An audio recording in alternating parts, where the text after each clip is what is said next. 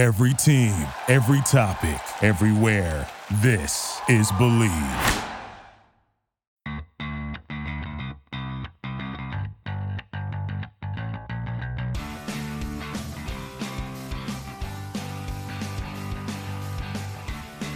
Welcome back to another episode of Revolution Recap, coming to you after quite the game between the New England Revolution and the Los Angeles Galaxy on Saturday.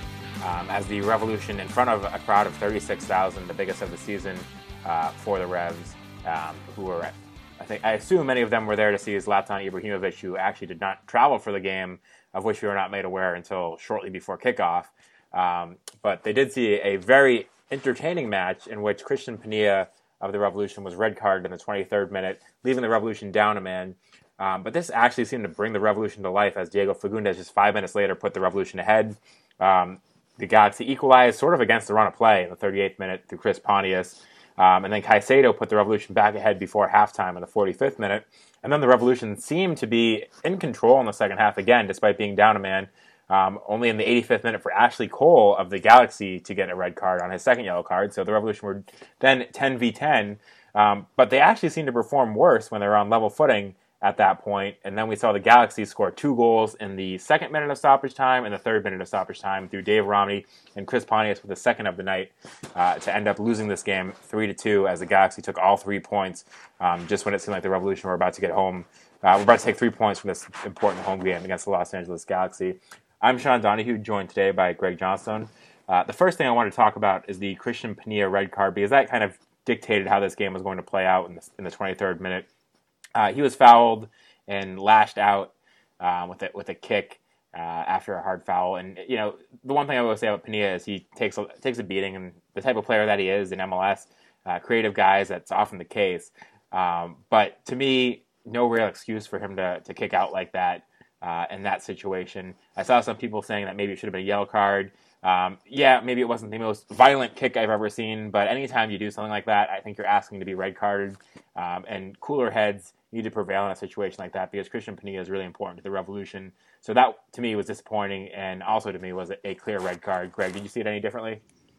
No, and I agree with everything you said. I think it's a clear red card. I don't think you can kick a player while you're on the ground, spikes up like that. So I think it's a clear red card. I think it was well deserved. I don't think we've seen him lash out like that so far this season. So I thought it was a little bit uncharacteristic for him. The one thing I will say, though, that I think is a legitimate gripe is that yesterday's game was extremely physical. And really, really early on in the game, it seemed like the Galaxy were kind of out to hack a number of the Revolution players. I forget who it was. I should have written it down. But someone in the opening minutes, there's a clear yellow card. And the referee kind of talked to him and didn't give a yellow, but it seemed very malicious. And it just seemed throughout the game. I think Perry Kitchen basically just shoulder tackled Caicedo towards the end of the game too, and there was no yellow card. So I think the refereeing was a bit inconsistent, and I think the referee kind of lost control of the game really early. And I think Caicedo's frustration was kind of a mix of it probably was a mix of the physical level of play and just from the fact that the Galaxy were taking shots at the Revolution early. It's not an excuse for why, it's still a red card and it was still well deserved. And I'm not trying to make excuses for him, but I did think the refereeing yesterday was poor, and I think the referee kind of lost control of the game really, really early on. Yeah, I agree with you on that, and you mentioned a good point with Perry Kitchen, because that was something I wanted to bring up too, is I thought he certainly deserved to get a second yellow card and be sent off for that play that you're talking about. And Ashley Cole committed two fouls in the 85th minute that I thought were good enough to get him a second yellow card before he finally did. It was a very physical game. I don't think the referee did a good enough job controlling it. But in the 23rd minute, you got to be smarter than that. Than what Pinilla did there, because anytime you lash out at a guy when you're fouled, as he did with Alessandrini, you're asking for the referee to send you off. So it was disappointing to see that. Great to see how the Revolution responded. But now that we've discussed the red card and the physicality of this game, I think there's a lot you can take away from this one. What was your main takeaway from this disappointing loss from the Revolution after what was a pretty solid performance with 10 men for most of the game?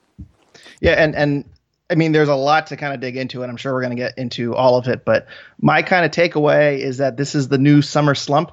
I think as Revolution fans, we're kind of used to a big losing streak in the middle of summer, and it's a little bit different this year. But looking at the schedule, it's hard not to look at the past 5 games and look at all the missed points. Last 5 games, 1-1 draw at Chicago, 1-1 draw at San Jose. Both of those could have been wins, so those are 2 points each. We did win against DC United kind of unconvincingly, a 0-0 draw with Seattle at home, and then dropping all 3 points to LA. That is a total of 6 points over 5 games. And really, if this team wants to make the playoffs, these are games they're going to look back on and kind of realize these are the games that we needed to win and take a full 3 points to, secure our spot in the playoffs. I still think a lot of teams could make a second half run. I think Chicago is kind of dangerous. I'm still not ruling out TFC making a second half push. I know they're kind of down in the standings. I think Diego Fagundes actually made a comment last night saying that these are the types of games that you look back on at the end of the year and you kind of shake your head at. So to have the LA Galaxy at home without Zlatan, Ashley Cole had taken a red card, and it kind of felt like that was it. The Galaxy's frustration was kind of building over. So it was 10-on-10. The Revs just had to see out the game, and then, in the blink of an eye, it's all gone. It really took away from a pretty strong offensive performance down a man, and I think it's a game that might actually end up being a bit of a backbreaker. You do so much positive and you still come away with nothing. I wouldn't be surprised if there's a lot of negative momentum carrying into the midweek game against Minnesota now. Yeah, and the negative momentum from the performance and all the suspensions with De La Mea being out, Caicedo being out, and Pania being out for yellow card accumulation for the first 2 and the red card for Pania. So it's going to be a difficult game on short rest going into Minnesota. We can talk more about that later, but they really left themselves in a bad spot, losing points here and then putting themselves in a difficult situation against a Minnesota team that's not very good, but it's never easy to go on the road. But one thing I did want to ask you before we, not to digress too much from the game, you mentioned some of the teams that the Revolution could get caught by. One that I don't think we can write off yet either is DC United, who have now opened up their new stadium. It was an interesting stat that Carl Sutherland actually posted over the weekend, looking at teams in the Eastern Conference and what their projected points would be based on points per game at home and points per game on the road. And DC United has only played 3 home games, won 2 and tied 1. If they kept up that pace, they would actually finish ahead of the Revolution, all things considered. So I think they're a team that's probably too soon to write off as well. And to kind of justify that statement too, I mean, you think DC only has 14 points through 15 games. You think they're kind of far down there, but their goal differential is only -4, which is above Chicago, Orlando, and Toronto, who are all ahead of them in the standings, and it's above Montreal, who is at -9, and they're currently in the 6th seed. So there is some talent on DC. I don't think there's any disputing that. And with the addition of Wayne Rooney, that might be a totally different team going into the second half of the season. So I don't think DC will catch up. I think they're a little bit too far. Whereas I know that's kind of hypocritical because I just said a second ago that I think Toronto might catch up. I think Toronto is a much stronger team than DC, but I think DC United is a little bit too far away, I think, to catch up to the 6th seed. But I would not be shocked if they move up and end up in 8th, 9th place, 7th place. It's not out of the picture to say that. Yeah, and back to the game and your takeaway there. The one thing I did want to ask you, because it was interesting after the game, Brad Friedel talked about, this game, there weren't really systematic failures by the Revolution. There was a lot of, individual failures, and I think to him it seems like that's less troubling than systematic failures, and those are things you can work on. But, what is this, game 19 now? These are veteran players out there, multiple of them making individual mental mistakes. Is that something that, you'd be concerned about at this point of the season to see, guys with the experience level of Dielna and Ibaba making mistakes like they made, mental mistakes or systematic mistakes? Yes, they were individual, but is that something that you'd be concerned about, that 19 games in that these guys are making these mistakes in such a key spot? Yeah, I'd say so. I think yesterday I kind of give them a little bit of a pass. I don't want to say I give them a pass, but I sympathize too that they were a man down. I truly think if it was 11-11, I think the Revolution kind of win that game easily. Even down a man, you couldn't tell that they were down a man. They seemed to be moving the ball pretty well, and LA didn't seem to capitalize at all. So they did make some mistakes at the end. I think there might have been some tired legs. And so I give them the benefit of the doubt a little bit, but you're absolutely right. We're in midseason form. We shouldn't be seeing these mistakes. And it kind of comes down to, if you want to be an MLS playoff team, if you want to be in a contender for the MLS Cup, you can't have these types of mistakes that you're making. And I'm sure we're going to get into the stoppage time goals later, Sean. But the stoppage time was atrocious. They had 3 points right in their hand, and they let go of it just from kind of some lazy play and some sloppy play at the worst possible time. So you certainly don't want to see this in April, and the fact that we're seeing it in July, I think it might speak to the fact that I wouldn't be shocked if the Revolution fall out of playoff contention pretty soon. I hate to say that, but seeing how they lost yesterday, you have to think in your head this isn't a playoff team. Well, and I agree, and I wouldn't be dismissive of those individual mistakes as I don't want to be too harsh on Frito's comments because maybe they came off wrong, but it seemed to me like it was a bit dismissive of the individual mistakes. But you look back a couple games to the DC United game, and yes, they won that, but you still saw some mental errors and individual mistakes from these experienced players, which to me is very troubling. I think that was a big problem that you had last year as well. So yeah, maybe they're not systemic failures, and by saying that, maybe Frito is not putting any really blame on himself, putting blames on the individuals when you think about it. But yeah, it's troubling because DC United at the time was struggling. That was disappointing. That it was great they got 3 points, but it was disappointing to see their defense struggle a bit against that offense, which is not hadn't been one of the betters in the league, changing now a bit now that they have Wayne Rooney. But again, what we saw in this game, the epic collapse, those mental mistakes you've seen throughout the season, I'd say, and I think that is something that you can't just write off. But let's jump into those goals. And the first one, of course, coming off of a set piece in which Dielna just got beat at the far post. He swung his leg out to try to kick it away, and was beat by a header by a guy who just seemed to want the ball more. Is it harsh to put pretty much all the blame on that one on Dielna? I mean, that was his man. I mean, it's hard not to place the blame on Dielna when you lose a guy at the back post like that. They're blamed squarely on him, I'd say. I think it was a savable shot. I think Turner could have saved it, but I don't necessarily blame him for not making the save. It just snuck by on the near post. I think it's just kind of an unlucky beat for him. But yeah, I mean, if you're your team captain, who I think headers are kind of one of his strong points too. He's naturally a center back. I feel like losing a guy on the back post is just kind of a bit of a sloppy play. Don't you agree? Yeah, it was one of those where if he had put in full effort to put his body in the way and get in the shot, and get to the cross and get rid of it, he could have done it. But he just to me it was lazy. He stuck his leg out, and yeah, I'm sure at that point in the game when you've been playing down a man and deep into stoppage time, you're probably tired. And I can make excuses for him, but especially from your captain, you want to see the effort there, all the way through the game to make the stop there, because I think that was an easily preventable goal. I think all three goals were easily preventable. We talk about the first one later, but the last one, I was just shocked to see that ball go through Andy Baba's legs, and maybe it was tired legs, but I actually didn't think the defense had the busiest night throughout. So I'm not sure that the excuse, particularly for the center backs, is there as much as it might be for some other players. But what did you see on that last goal? So, yeah, I mean, Andy Baba, his reaction time on that one wasn't great. I think that ball just kind of slipped through his legs, and he was expecting his man that he was covering to carry that ball, and he was totally just caught off guard when it went right through his legs. But I noticed something when I was watching the game this afternoon, was that if you watch that replay of Zahibo, that play breaks down because there's a guy where he is on his side of the field that kind of runs through, and that kind of disrupts Andy Baba and Dielna have to kind of shift right, and they never kind of make up that space. If you watch Zahibo and where he's going, he's walking back at points, he's kind of jogging, and you need to get back on that play. The Galaxy had possession, and they were working it down the wing, and it kind of looked like Zahibo was kind of expecting a turnover and kind of expecting to go the other way. And when you watch the guy make the run into the box and kind of get possession, Zahibo's just so far behind. He's got to get back, and he's got to kind of provide that extra outlet, that extra bit of security and cover that space, because Caicedo was all over the field and all game, and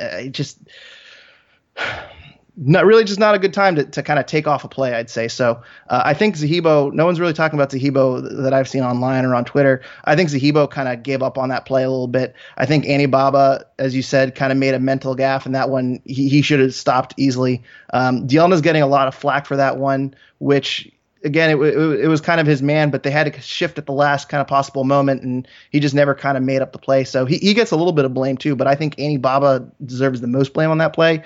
And I think Zahibo could have used a little bit more effort. You kind of expect a little bit more from your MLS All-Star, don't you, Sean? Yeah, that's a great point. And I honestly think, going back and watching the replay on the first goal, that he perhaps, I don't blame him for that goal, but if you look, he's also slow getting back with his man there. It seems like he has a man run by him. It's not who the ball ends up with, but to some extent, you talked about Dielna getting a lot of the blame for the goals last night. I think I saw him get some blame for the first goal as well. And on that one, he gets dragged into the box and tries to cover. There's three forwards on the Galaxy in the box to three Revolution defenders because Zahibo is behind the play and doesn't catch up. So I think Dielna's kind of needed there on that play too. So, you make an excellent point. I haven't seen much slack given to Zahibo in this one. But, it's interesting because we've been questioning a lot why we hadn't seen much of Zahibo earlier in the season after, some good play. And it seemed like he was moved to the bench and not kind of in the doghouse for Brad Friedel. But in this game in particular, I'm wondering if, the effort and to keep up with his man and track back is maybe why we hadn't been seeing as much of him lately. Do you think that could be the reason that MLS All-Star, as you say, Wilfred Zahibo, hadn't been playing as much lately until this game? Well, and it's also because they have such depth at defensive midfield. I mean, outside of Caicedo, no one's really taken over that other spot. I think they've rotated in Zahibo and Caldwell, and they play Kellen Rowe kind of in that central midfield role too. So I don't think it's a matter of Zahibo's talent. I think he's very talented. But there are times where he seems to be jogging back. And, I think as if you're a defensive midfielder, you kind of need to get back and kind of fill the spaces in obvious defensive situations like they did yesterday.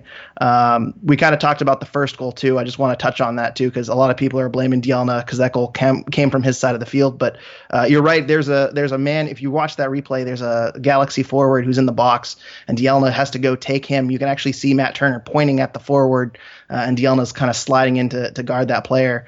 And we kind of speculated before we started recording, Sean, that if Christian Pania is still in the game, maybe Christian Pania is tracking back and guarding that guy because that's the empty side of the field where the Revs are missing the player. So I'm not sure who was covering or who was responsible for Chris Pontius on that play, but I don't place any blame on Dielna. I think Dielna had to kind of get in and make sure they had enough defenders in the box for the forwards that were down there. And, you got to just kind of tip your cap to Pontius for that sweet volley. There's not much you can do about that one.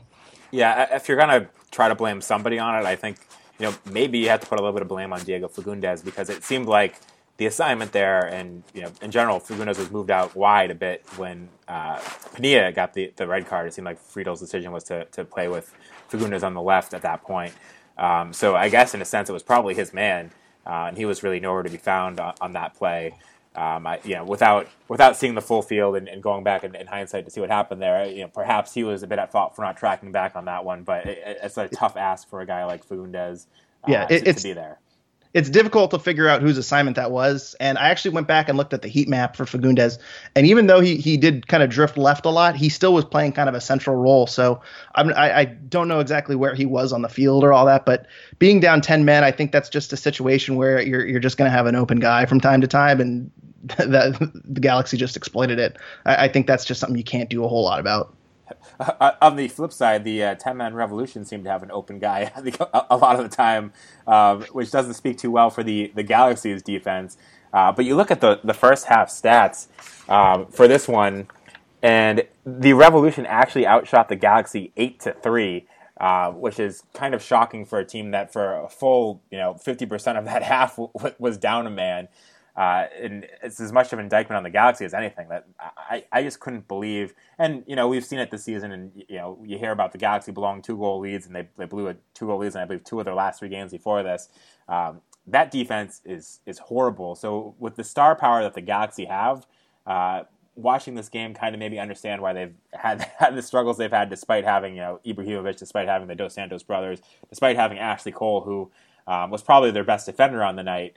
That was kind of shocking to me. But I did want to go to my takeaway and kind of spin this positive in some sense, because there's certainly plenty of negatives to take from this one. And that for me was just seeing how the Revolution reacted to that red card, because, last year, I can't remember how many red cards the Revolution had, but it was a lot down the stretch, and it just seemed like every time they got a red card, you knew that game was over, and they folded up and died. And based on what we saw last year, I kind of was expecting to see that in this game when Pania got that red card. So it was nice to see the Revolution actually really fight back in this one, play really well, and as I pointed out with that shot stat in the first half in particular, outplayed the Galaxy while down a man. That was something you didn't see much under Jay Heaps towards the end of his tenure, certainly, and I think was part of the reason why Jay Heaps had to go. Is it just seemed like the team lost that fight when they had any sort of controversy or any sort of difficult situation. So it was nice to see that under Brad Friedel that they would fight back from that red card and went on to take the lead. It was all for naught in the end, but that, at least to me, was one positive the Revolution could take from this. Yeah, and I agree, and I think you can expand that first half stat too. They outshot the Galaxy throughout the game. I had the stat up a second ago, 16-10. 16-10, and then I had the stat from open play was 15-8. So they did have a lot of good chances. They had a lot of chemistry. I was really impressed with Caicedo, where he kind of stepped up and he kind of provided some value from an offensive role, which we see here and there. I think his main value is on defense, and that's kind of his main role. But with Pania out, he really stepped up and he really became kind of an offensive threat. He really connected well with Fagundes on that first goal. They were really working the 1-2s really, really well. You can tell they really trained on them this week, and they really exploited the Galaxy's defense there. So really, really impressive performance, I would say. I thought Teal Bunbury had a pretty good game. It seemed like in the first half he kind of had some frustrating chances where maybe they were getting like a fast break that was a little too slow or a pass that was just a little bit far off. But I thought we probably won't go into it too much because it didn't go in. But his tap from, was it Agudelo or Bai? I forget who crossed it to him, but he got that touch that glanced off the post. That was a beautiful play. So the Revs scored two pretty sweet goals, had a couple other really nice chances. The Revs could have put this game away even down a man. And the offense is really, really clicking. And another thing too that did not happen in the Jay Heaps era that I think deserves mentioning and deserves a lot of credit, Andrew Farrell can pass now. He's pretty good. That was a really nice cross. That was the best cross I've ever seen from him. We have kind of got on him for not being a good offensive player, and it's too bad Brian is not here because Brian always says that Andrew Farrell should not go past the halfway line. Andrew Farrell can cross a ball now, so I think he's really improved his that side of his game and that aspect of his game. So the Revolution just feel like a much more dangerous team compared to last year, even though last year they had Lee Win, and they've lost Lee Win, and it seems like they're just a lot more fluid and a lot more dangerous, and it's really fun to see. Yeah, we've certainly talked a lot about Andrew Farrell, offense over the years and his struggles there, and that was a great point because I think one thing that we could, would probably all agree on was that his offense didn't really develop under Jay Heaps. So it's been a lot better in this game, and I didn't even notice the stat till just now, but Andrew Farrell actually was credited with 4 chances created in this match, which is the most of anybody on the Revolution and tied for the most of anybody in the game. I don't recall ever seeing a game in which Andrew Farrell came close to having 4 chances created, so that was impressive from him. But the other guy that I wanted to talk about was Juan Agudelo, who actually led the Revolution with 81 touches, and I thought had a really phenomenal game. I think he ran out of gas a bit towards the end when that Brandon Bai sub happened. But he's been in and out of the lineup this season, coming off the bench a lot. And I thought his play was phenomenal on this one, particularly in the first half. He had some great chances to score as well, creating his own shots and setting up teammates. For me, this was a huge performance from Agudelo that should earn him more minutes going forward. And I asked Brad Friedel about him after the game, and he was clearly very, very impressed with his play as well. So I think he's a guy that has definitely helped solidify his spot in the starting lineup, certainly over Christian Nemeth at that right mid spot. So for me, that's another important takeaway for the Revolution is that Agudelo played really well in this game, and you certainly can't fault him for the collapse because he wasn't on the field.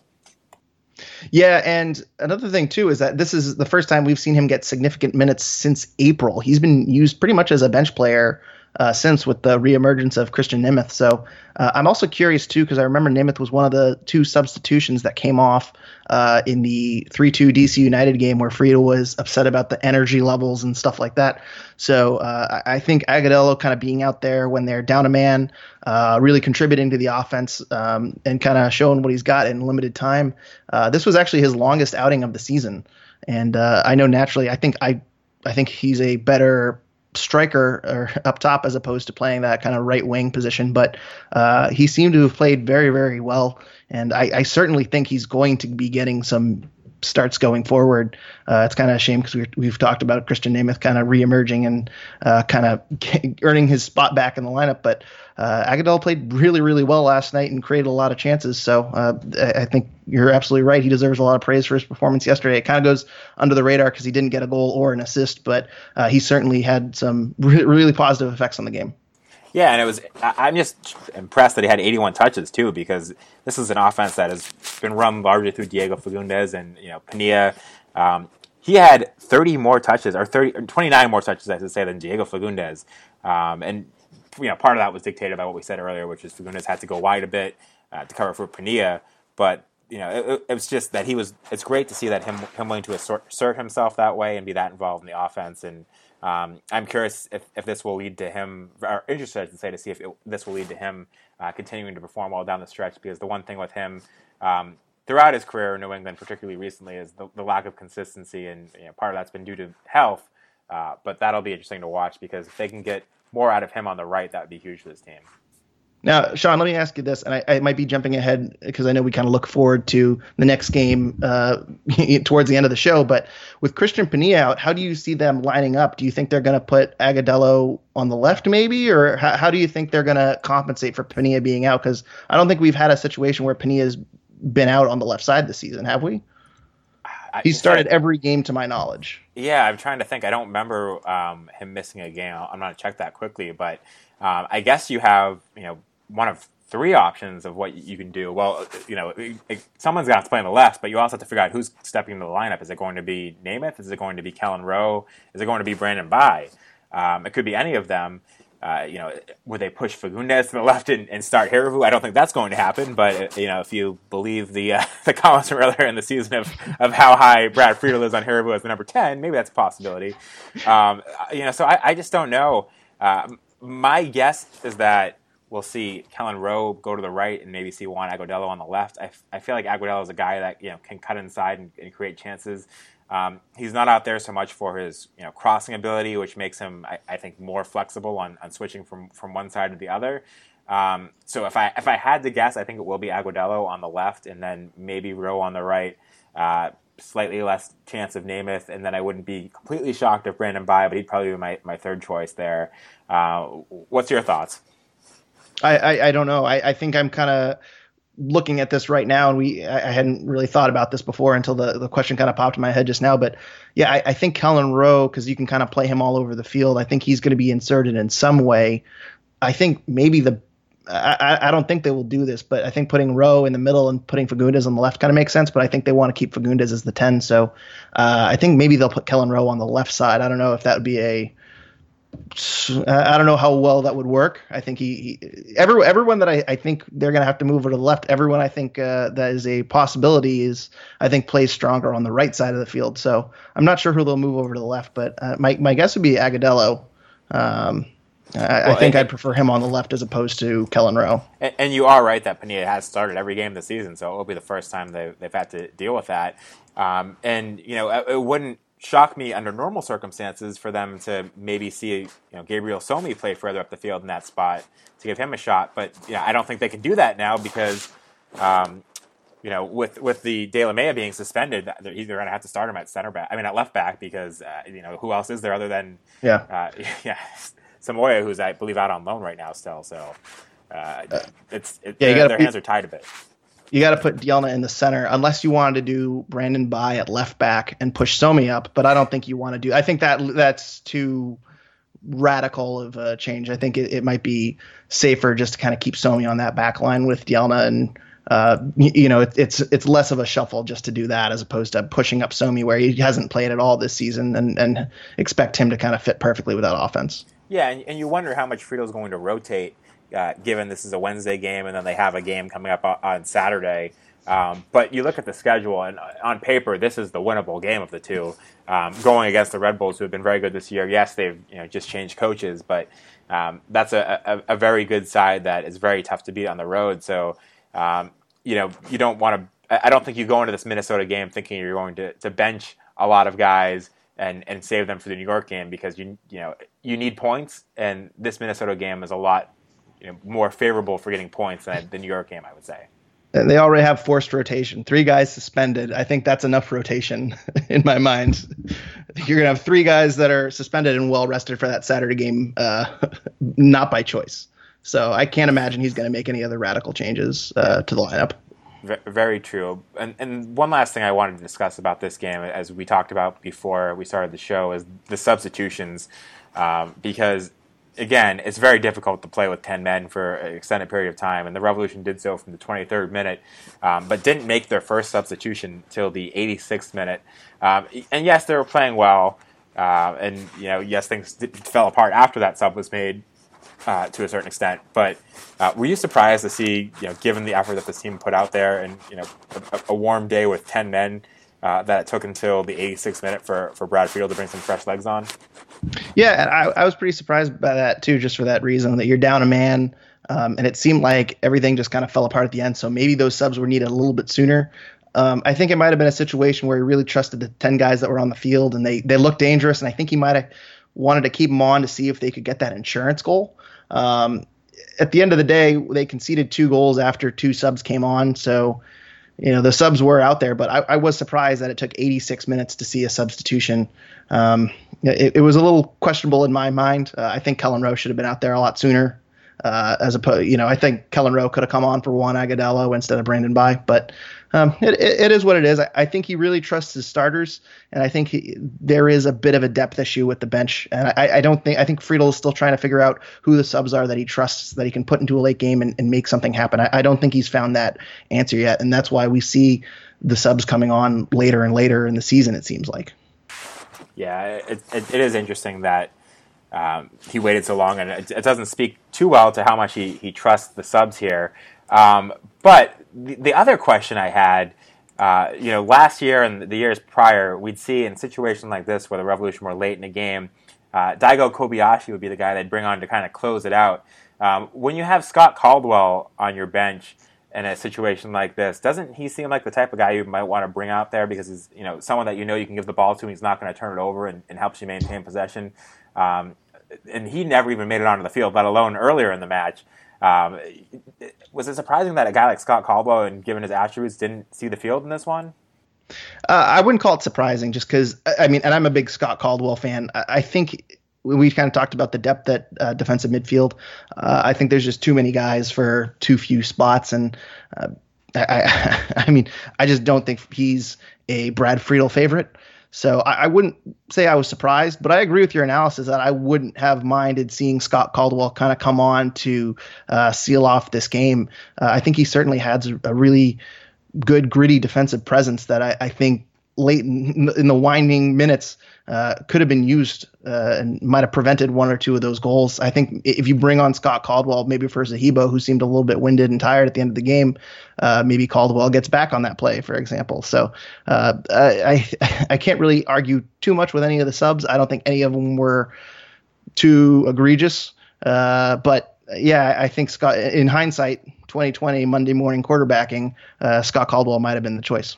Yeah, and one last thought in this game before we move on to the Twitter questions that we got, and that's what I mentioned at the beginning of the show. 36,573 fans showed up to this one. Biggest crowd of the season, very good and boisterous crowd. It was exciting to see that many people at Gillette Stadium, and a lot of them joining in on the chants, and that was great.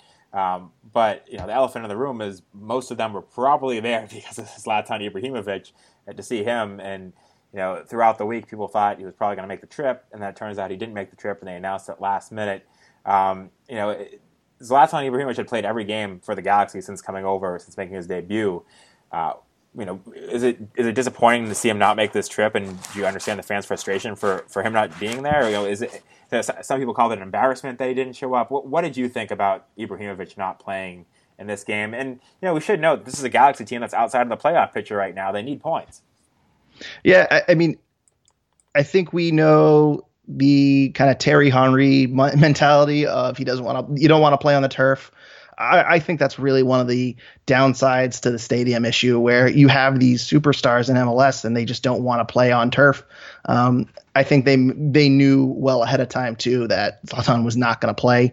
So I think it's a very unfortunate situation, because I don't think they can come out and just announce on Wednesday for the fans that are going to come, but it certainly is a disappointment. And I think it kind of holds back expanding the sport in the region, where you have casual fans who come out to see this world superstar and then he's not even dressed for the game, or he's not even available on the bench.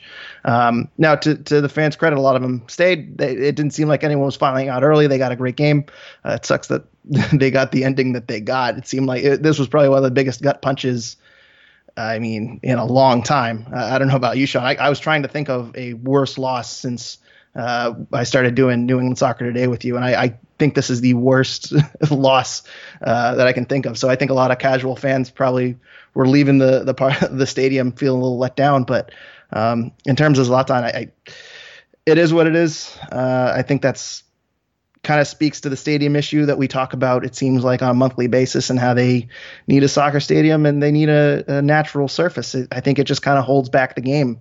And we already have enough problems with the newspaper up there in Boston kind of holding back the game in terms of the coverage it gets in the region. I think it was a set up to be a great week or a great game that could really expand the game and bring in some casual fans. And I think at the end of the day, it really did nothing to keep those fans. Yeah, and the official word from the Galaxy, from Adam Serrano, who was the LA Galaxy insider, said that Zlatan was not on the trip due to, quote, turf and long travel. It was more so turf. Yeah, you can just say it was the turf. Well, I have first of all, I have two things to say about that. And this is something that Roderick McNeil, who, if you listen to New American Game, does that show with me sometimes. He reminded me that Zlatan just went to Moscow for the World Cup on his own accord, by choice. So the whole travel excuse doesn't hold a lot of weight in my book. Just admit it's the turf. But it's also interesting to note that he did play in Portland on their turf. So I don't know how I feel about that explanation. And again, the Galaxy needed points. They got him at the end of the day, but it's not like the Galaxy are in the midst of a terrible schedule. They were home last weekend. It's been a full week, and they don't have another game for another full week. That game is also on the East Coast in Philadelphia. There's long enough time between games where the Galaxy are probably going home and then coming back for that game. But are you going to not travel to East Coast games? I don't know. It just doesn't.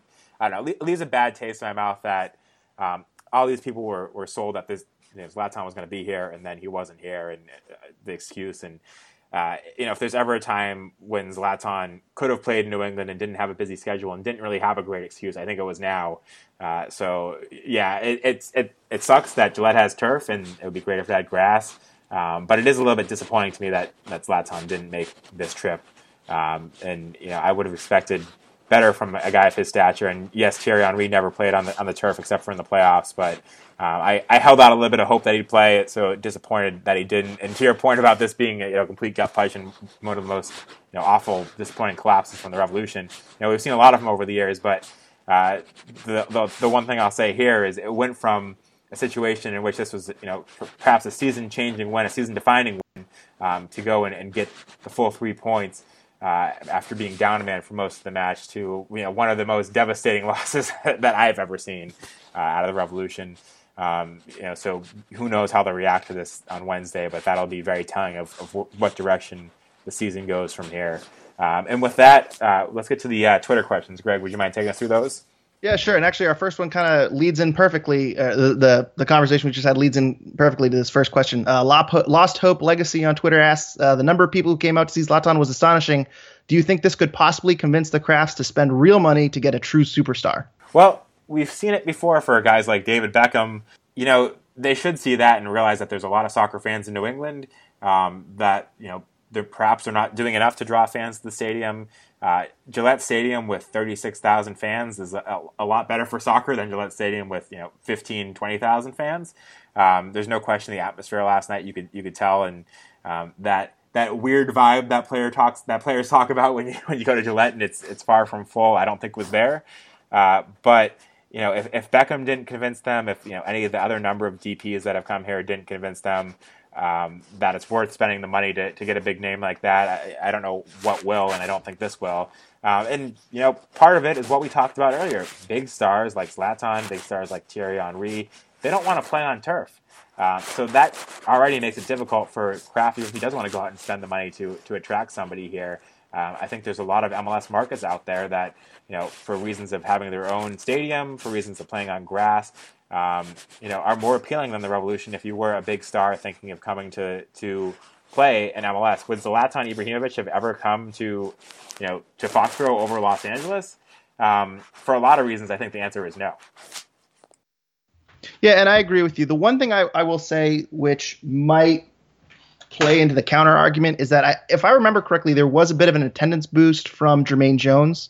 When he came over, he was maybe not the superstar on the U.S. men's national team, but he was a very visible member of the U.S. men's national team. He scored a goal. He was a face that the casual soccer fan might have recognized, and then suddenly he was in New England. So I think he did bring in some fans to the area, and then of course that led to the MLS Cup run, and I think they did get a boost from that signing. In terms of, but you're right. It's what superstar are you going to convince to come over and play on the turf? I don't think there's a big market for any international superstars. I don't think Giovinco or Zlatan is going to come over and play in Foxborough. I just don't think it's a big enough soccer market to begin. I think the turf really turns off a lot of players that could opt to go elsewhere. I don't think that just kind of the structure of the team. I think teams like LA or one of the teams in New York or Atlanta, they're getting Seattle. They're getting big crowds. They kind of have I don't know how to say it, but their franchise seems to be in kind of a more prestigious spot than New England. So I think it'd be very hard to convince a superstar to come here unless they really open up their checkbooks, and I don't foresee that happening. I don't think they're going to double their payroll to bring in one player. So I think it might open their eyes a little bit and say the potential for soccer is here. I have no doubt about that, but I don't know who they could bring in to tap that potential. And it's very frustrating as a fan to see that there is this interest in soccer here, and the Revs just need to bring in the players to build a winning team and compete with the other top superstars and top teams in the league. But I think the stadium issue, and I think some other issues, one of them being payroll, it's just always going to hold the Revolution back. Yeah, and you mentioned Jermaine Jones. Obviously, that was a good point. He did well increasing attendance, but the situation that brought him here was certainly very unique with the allocation and him coming back from U.S. national team and the bizarre lottery and all of that craziness that wouldn't generally apply to a superstar of that caliber. And I've long held the theory that when and if the Revolution do get a stadium in Boston and become, for that reason, a more appealing destination for international players, that then, there's a good chance we'll see, Bob Kraft and Jonathan Kraft open up the checkbook to sign a big name player. And, the return on investment then certainly might be better because if they do still see their long-term future in the city, it's more important to build up a fan base in the city than build up a fan base in Foxborough by spending now when they're there. Not a great approach for the fans now that want to see them go and do everything right now to win. But I do think that it makes more sense, and that would not surprise me if that was the mentality of the Crafts, was to wait until they do eventually, hopefully, get a stadium in Boston to go out and make that big splash signing. So I wonder if that's part of it. And again, if they had their own stadium, I think they would be a much more appealing destination, playing on grass, playing in the city. Yeah, it might be a Wayne Rooney type scenario where you want to bring in the superstar as you're opening your new stadium. I guess the issue is just who knows when that's going to be, So yeah, we'll see. I don't think Jeff Cameron is going to bring in any or Bojan. I don't think they're going to bring in a lot of casual fans, even though that's a big spender. So I think to really tap that potential, it's got to be a huge star, like you said, Sean. Did you have anything to add? No, I agree with that. I don't think Cameron or Bojan would be the guys that would, put them over the top for attendance. They would help on the field certainly, but I don't think those are the big name signings. And to that point, it's been a while now, but years ago when the Revolution talked about designated players, they said if they were going to spend big money, they would have to be somebody that would move the needle both on and off the field.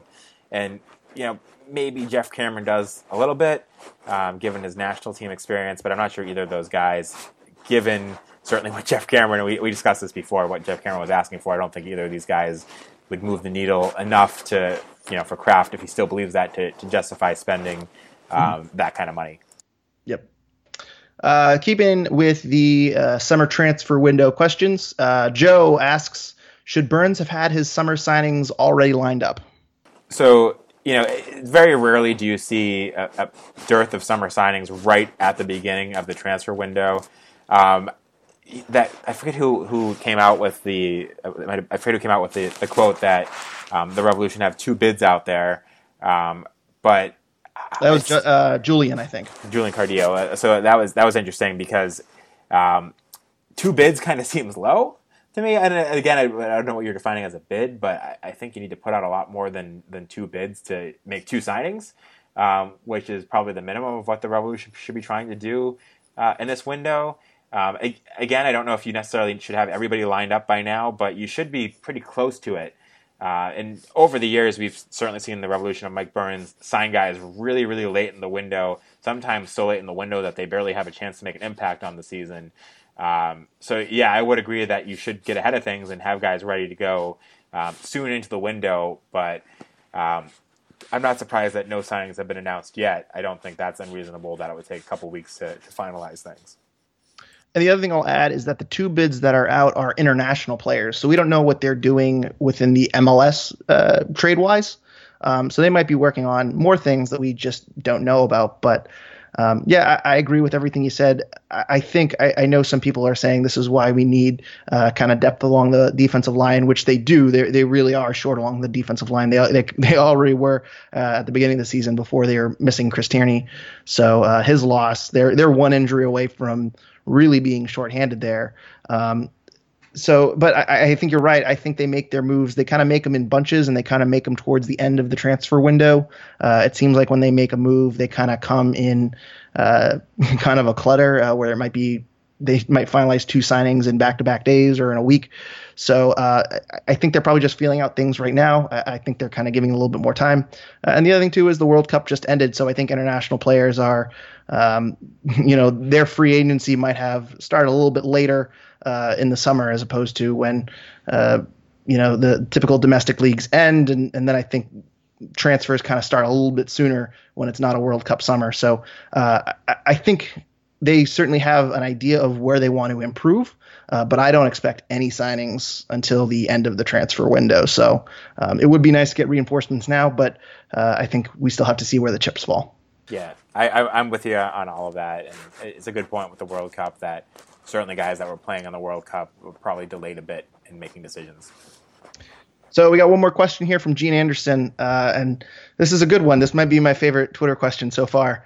You can tell Gene was not very happy with the results of last night's game. He asks, should I go on the bus trip to Red Bulls next week to see them lose, or should I stay at home and do something that I'll actually enjoy? Thanks. I'll hang up and listen.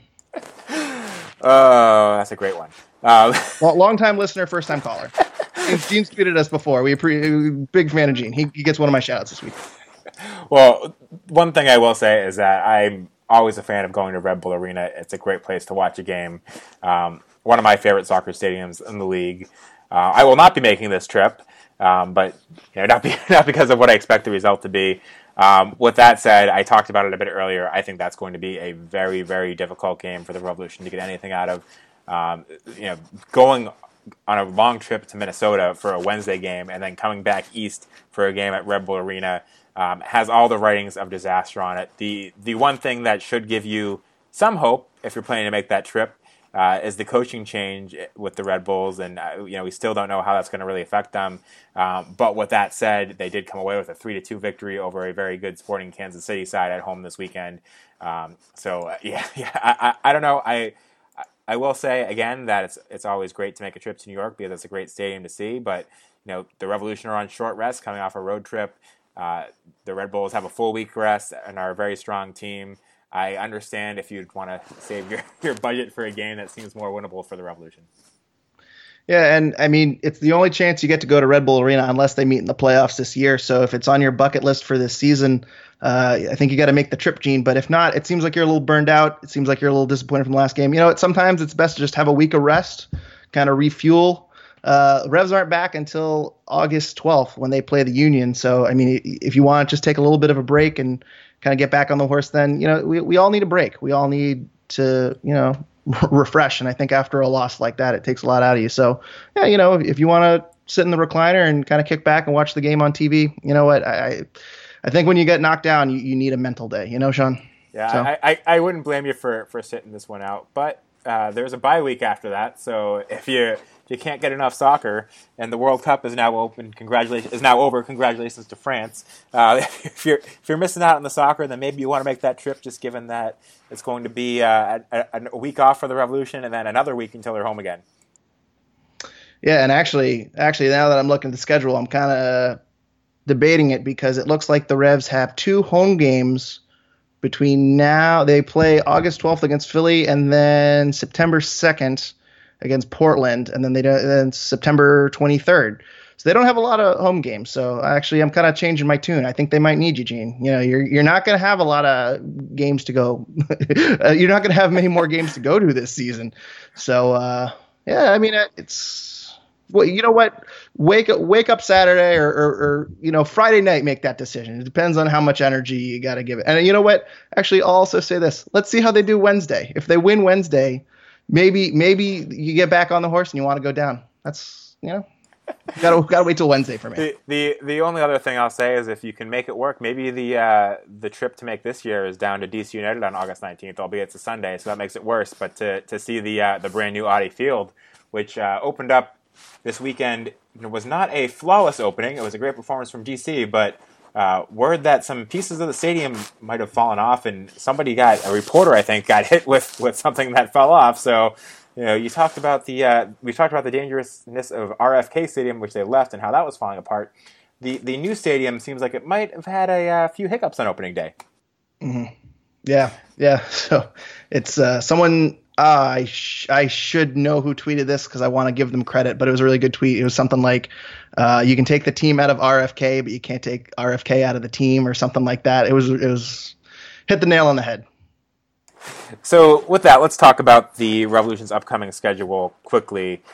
We talked about the Minnesota game and the changes that are going to be the Revs are going to be forced to make. What do you think the lineup looks like in that game, and what's your prediction? We kind of touched on it earlier. I think we're going to see kind of a similar lineup. I think either Rowe or Agudelo plays on the left, and with the other one playing on the right. I don't think Nemeth comes on. I think Nemeth is back to where he was at the beginning of the season, where he's kind of in. I'll say super sub duty, but really it's just to kind of provide a spark at the end of the game. I think Dielna has to push back to the center of the field, and then I think you got to put Somi in at left back. I think that's really the only thing you can do. I would not be shocked to see Caldwell in for Zahibo, but it seems like Zahibo has been the preferred defensive midfielder, or preferred in that spot to pair with Caicedo in recent months. So I wouldn't be shocked. I think I also am just super biased because I want to see Scott Caldwell in the lineup all the time. So in terms of my prediction of the game, yesterday was such a real backbreaker. I think they fight for a draw. I think they're actually going to come out swinging. I think they're really going to have a bit of fire under them.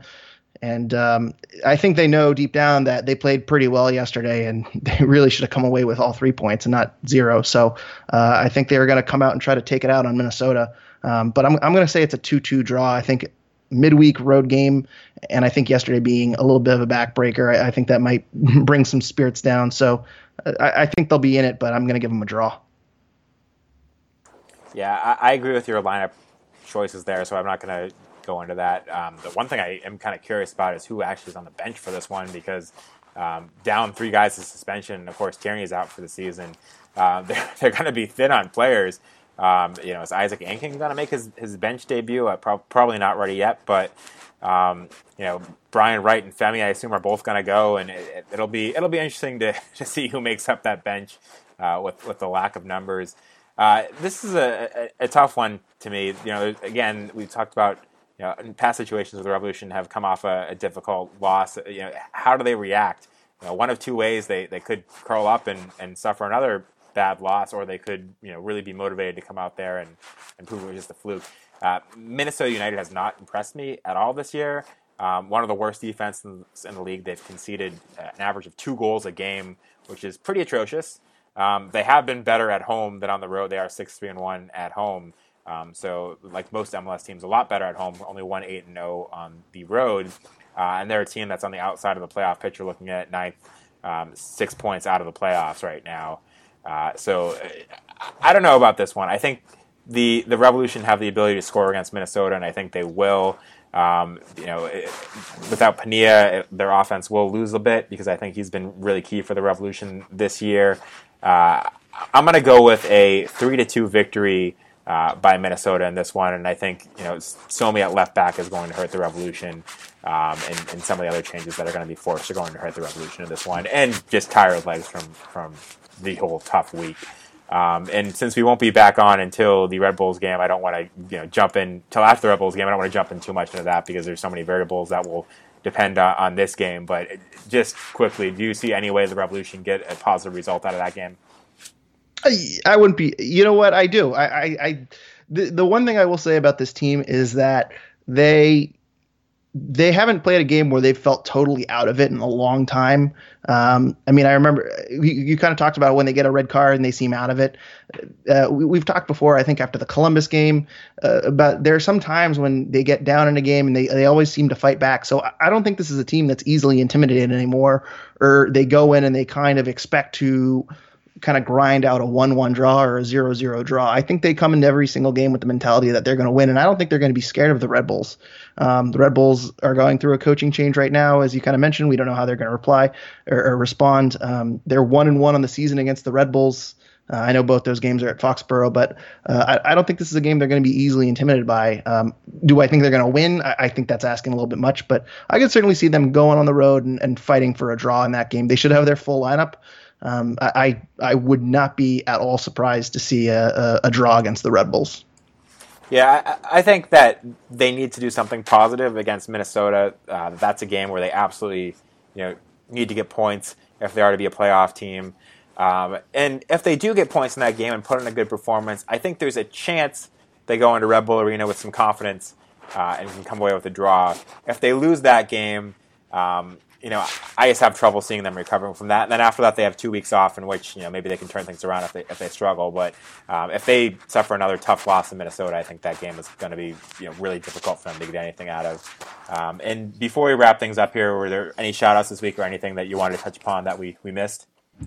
I actually got to give a shout out to, I don't know if you saw this on the broadcast, Sean, but the Galaxy gave up when the Galaxy scored their second goal in stoppage time, the camera cut to a Galaxy fan who was celebrating and seemed to be quite obnoxious. And there was a guy in the front row that just turned around and gave him a 1-finger salute. So I just want to give a shout out to that hero, quieting down the Galaxy fan. So that's our hero of the week. Yeah, and there were a lot of, at least a few 1-fingered salutes that I saw posted on Twitter aimed at Zlatan as well. So I think there was a lot of that going on in the stadium and a lot of frustration.